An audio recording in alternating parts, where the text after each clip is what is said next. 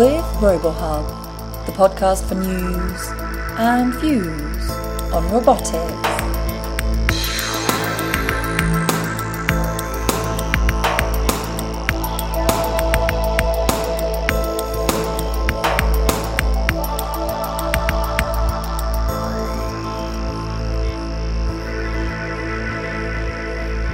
Hello and welcome to this latest episode of the RoboHub podcast. Today we'll be hearing how some of the smallest robots around may one day help treat disease and eliminate the need for surgery. Micro or nanobots have the potential to be used in medicine inside human bodies in order to perform tasks or deliver medication. But one of the key difficulties for using such robots in human bodies is that our bodies are dense and complex and very difficult to navigate. Another challenge is powering and actuating of these bots inside our bodies. Furthermore, there's a lack of good models in which to test these bots to ensure they work as expected. Our interviewer Marwa spoke to Professor Per Fischer from the University of Stuttgart and the Micro, Nano and Molecular Systems Lab at the Max Planck Institute for Intelligent Systems in Germany. They discuss how Professor Fischer's team are tackling and overcoming some of the challenges around micro and nanobot technology for medical applications, including navigation, power and testing, and how such bots might change medicine in future. Hello and welcome to RoboHub Podcasting. Could you please introduce yourself? Yeah, my name is Per Fischer. I'm a professor of physical chemistry at the University of Stuttgart in Germany, and I head the Micro, Nano and Molecular Systems Lab at the Max Planck Institute for Intelligent Systems in Stuttgart. Could you please tell us more about your research insights?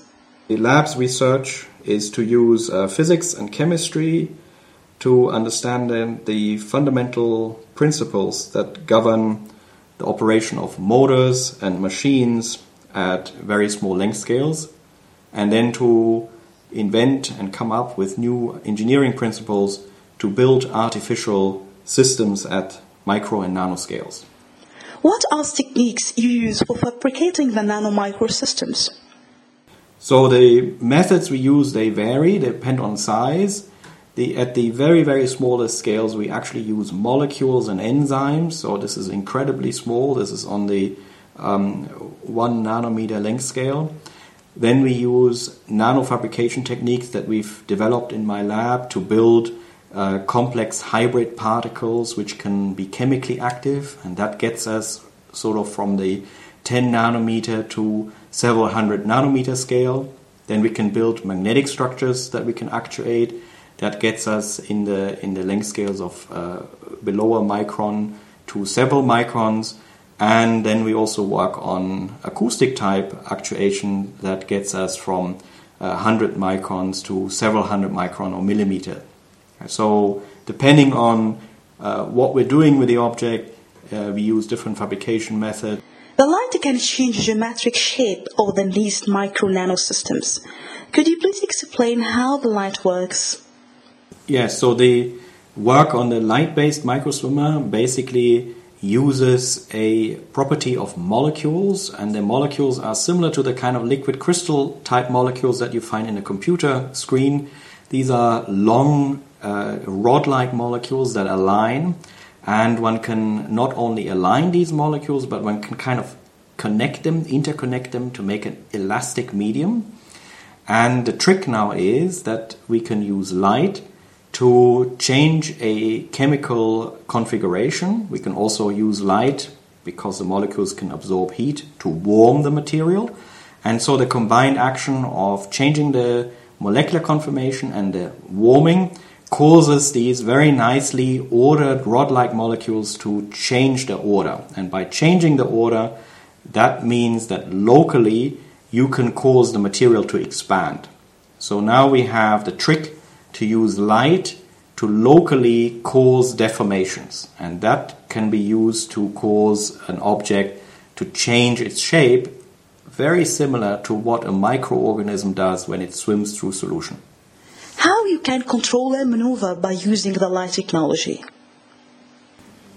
Now basically one has the the luxury of putting all the control, which normally would be required onboard circuitry, control, timing, etc. You put all this in the light field.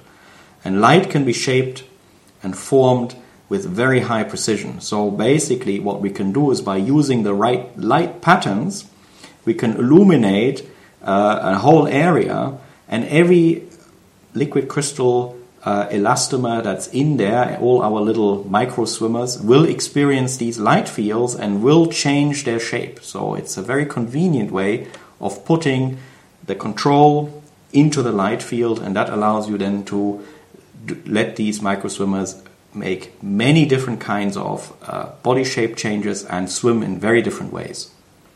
What could be the practical applications behind the microswimmer? Yeah, so this work was of a very fundamental nature, because what we are interested in is to understand once, how do biological systems actually locomote, how do they swim, how do they propel, and then to find out what are engineering ways of how we can transform this into objects that we can move ourselves. So the main focus here is really to understand the basics. And this particular kind of micro swimmer, really the key is that we wanted to prove that we can make a body shape changing swimmer that is of the same size as very small microorganisms.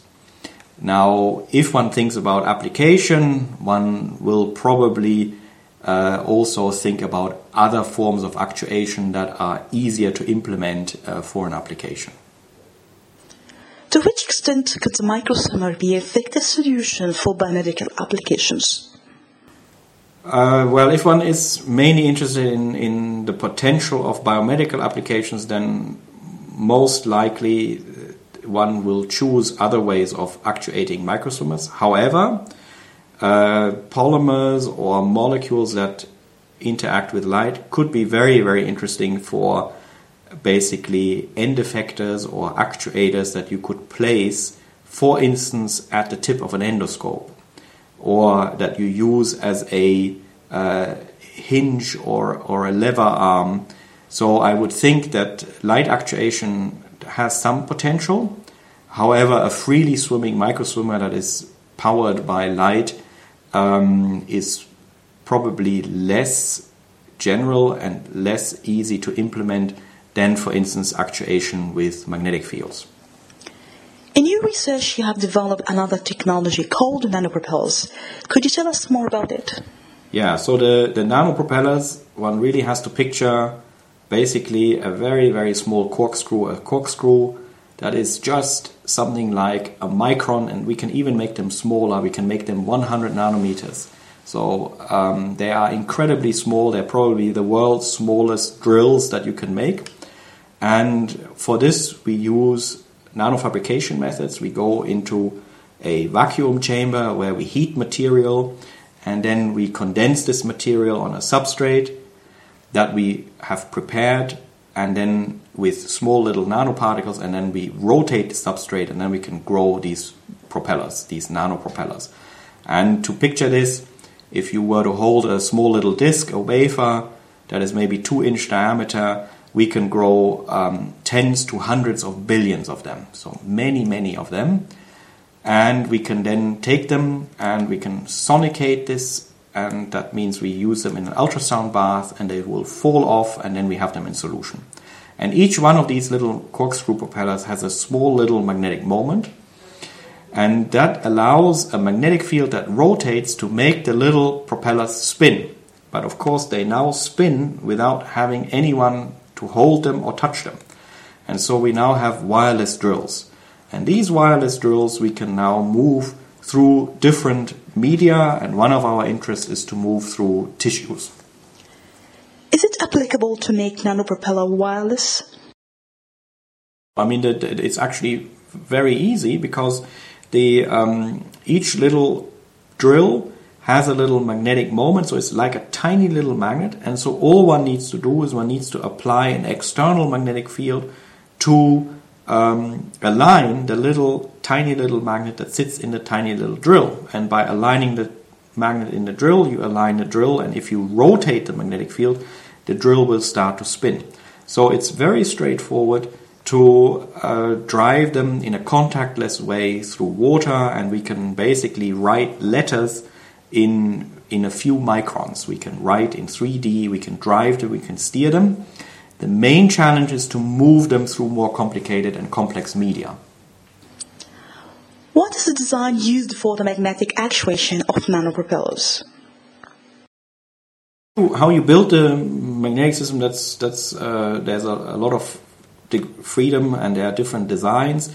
But basically, if you want to steer in 3D, you must have the ability to direct your field, your magnetic field, in 3 spatial directions. So you need at least 3 axes along which you can project a magnetic field. Is there a side effect of using magnetic actuation for biomedical applications? No, I mean, application of magnetic fields are common practice. If you go into a magnetic resonance imaging device, you will be exposed to very, very strong magnetic fields, much, much stronger than what we use, and it has no ill effect. So the magnetic fields are very benign and they're very weak, and there's really no effect on human tissue and human organs. What are the challenges that faces your nanopropeller project? Yeah, so the challenge is to make them move through realistic media. Realistic media now are clearly some kind of tissue or to cross an interface. And that is really also a challenge for the field in general, because this is in the human body or in any living organism is very challenging, because the tissue is a difficult, complex environment that varies a lot on where you are. So a lot of our research is trying to figure out tricks from chemistry and physics that we can use to make this a lot easier.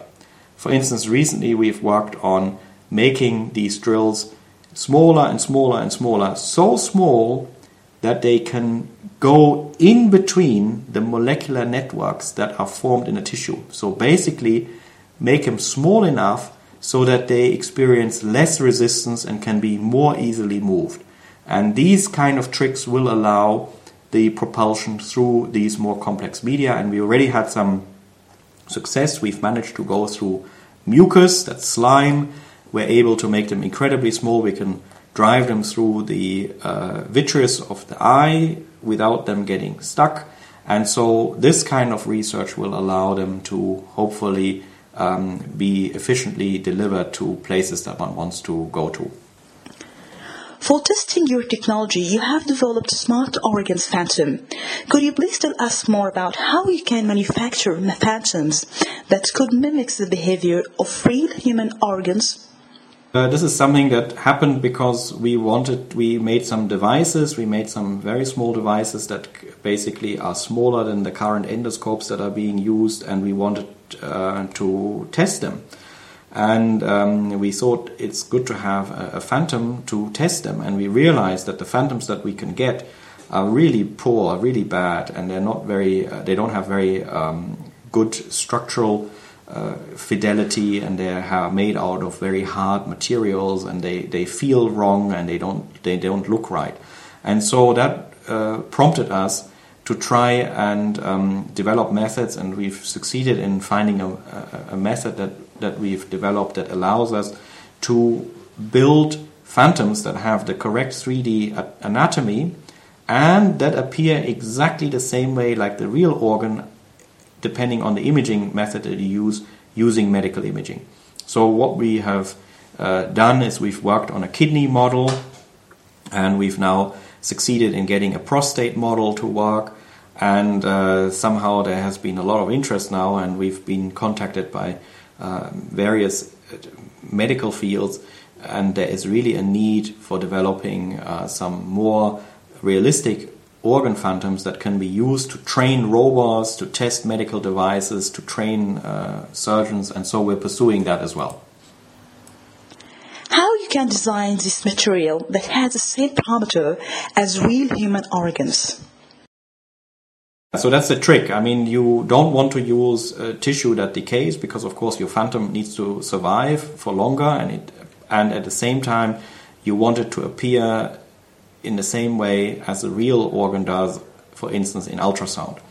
And that is a trick. So we're using the correct materials that have the right haptics, the right feel, and the right imaging contrast. And so you also have to tune this depending on which organ you're using and which imaging modality you want to use. And so that is really a little bit the secret, because a lot of these 3D printing materials are generally have very high Young's modulus. They're very hard materials, and they don't get this biological softness correct, and they often also don't show correct imaging contrast. So that's what we're working on. So now we would like to know how you can use ultrasound to make complex shape and geometries, and what is different from other approaches. Yes, so we've become interested in ultrasound and what to do with it, and we have first of all wondered, people have used ultrasound and they have pushed cells around, they've trapped cells, but we've kind of wondered why it isn't possible that you cannot move many cells, and why you can't move them and put them into a complex shape. So people want to make organoids, they want to make tumor models, and for this they've realized that it's sometimes not correct just to do planar type experiments. Doesn't get you the correct answer, and you often have to really deal with a three-dimensional structure. So we're wondering, why isn't there a way to place cells and things into a 3D shape?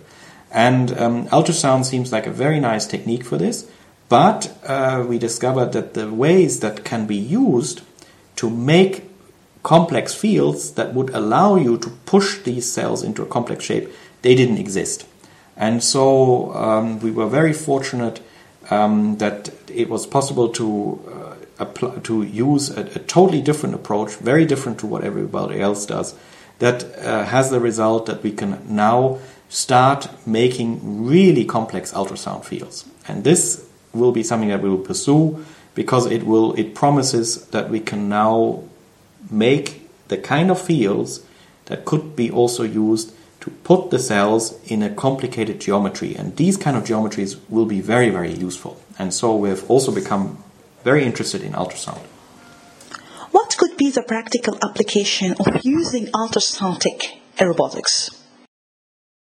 A lot of things that we can do with this. So, one thing is that the fields are much more complex, so that should also be useful for imaging, because now you can use some of the tricks that are common in light but are never used in ultrasound by using, for instance, structured illumination techniques.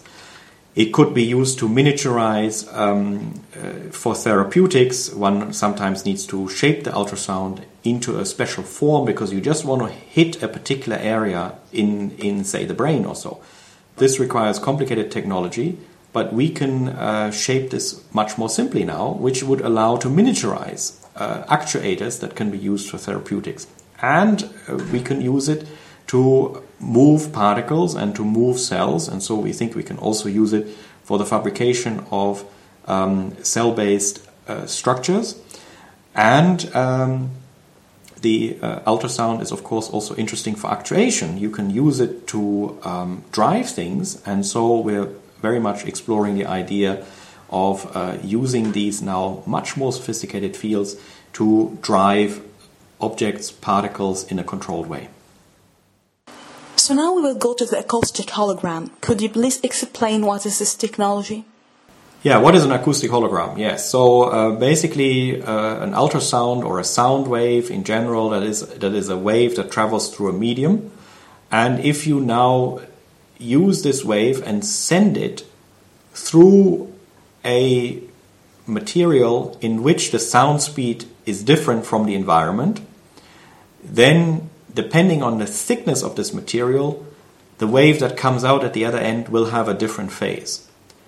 Now, if you make a faceplate or a hologram, basically a disc, and that disc has different thickness at every point, it means at every point that the sound waves comes out at the other end, it will have a different phase. And so now you have a diffracted beam that at each position will have a different phase, and these waves can all interfere together to form an image.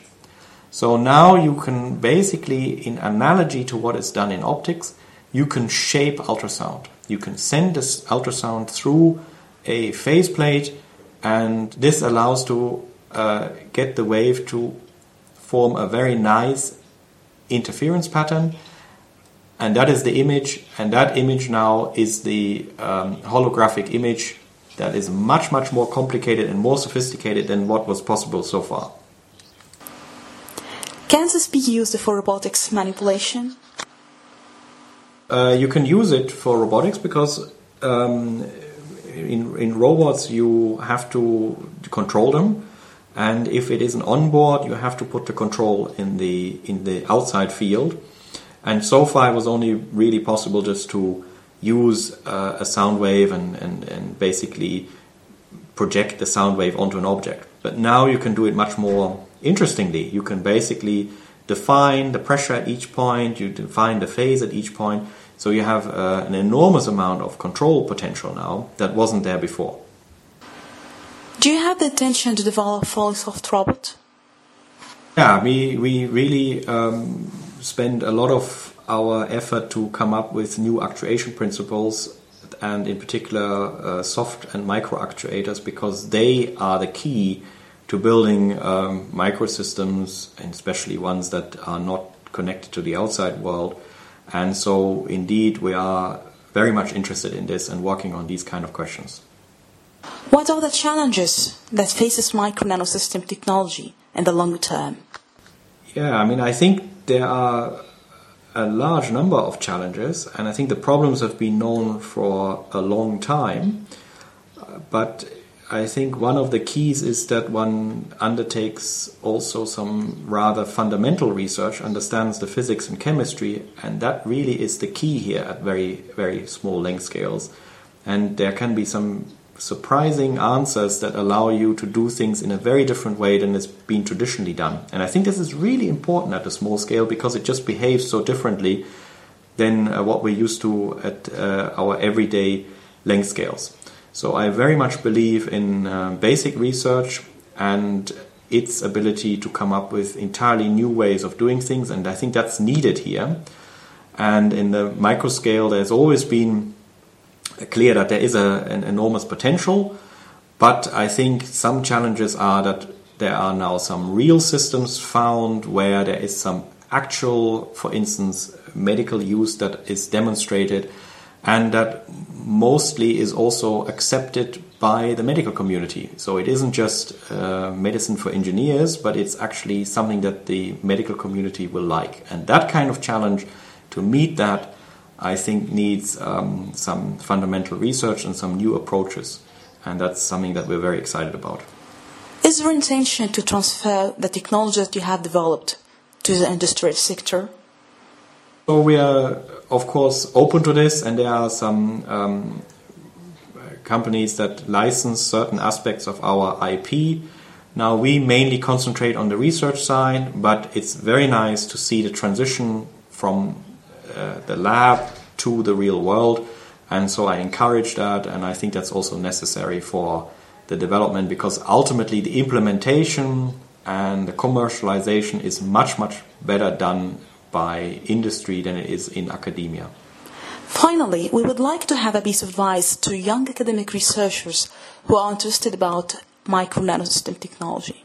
I think it's an exciting field because it's very interdisciplinary and many things come together, and that can also be a danger because it could be an overwhelming number of topics and subjects and questions. And so my advice is that, in particular in this field, that training in the real fundamentals is very, very helpful. If one understands the principles of nanosystems, then one can also come up with some nice applications and also new ways of doing things. So I think as a student, don't ignore the fundamentals, because that'll be the knowledge that will take you forward once you actually then build systems and come up with new ways of doing things. At the end of our podcasting, we would like to thank you. And on behalf of our podcasting team, thank you. Thank you very much. Thank you for your time. Thank you.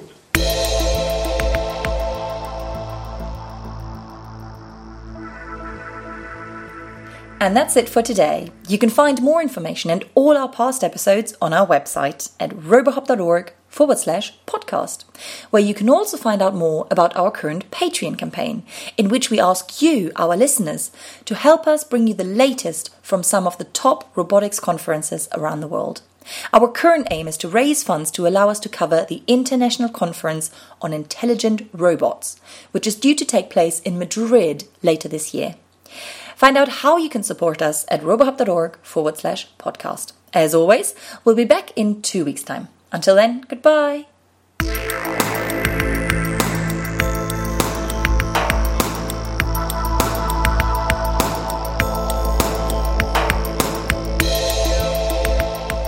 Heal with RoboHub, the podcast for news and views on robotics.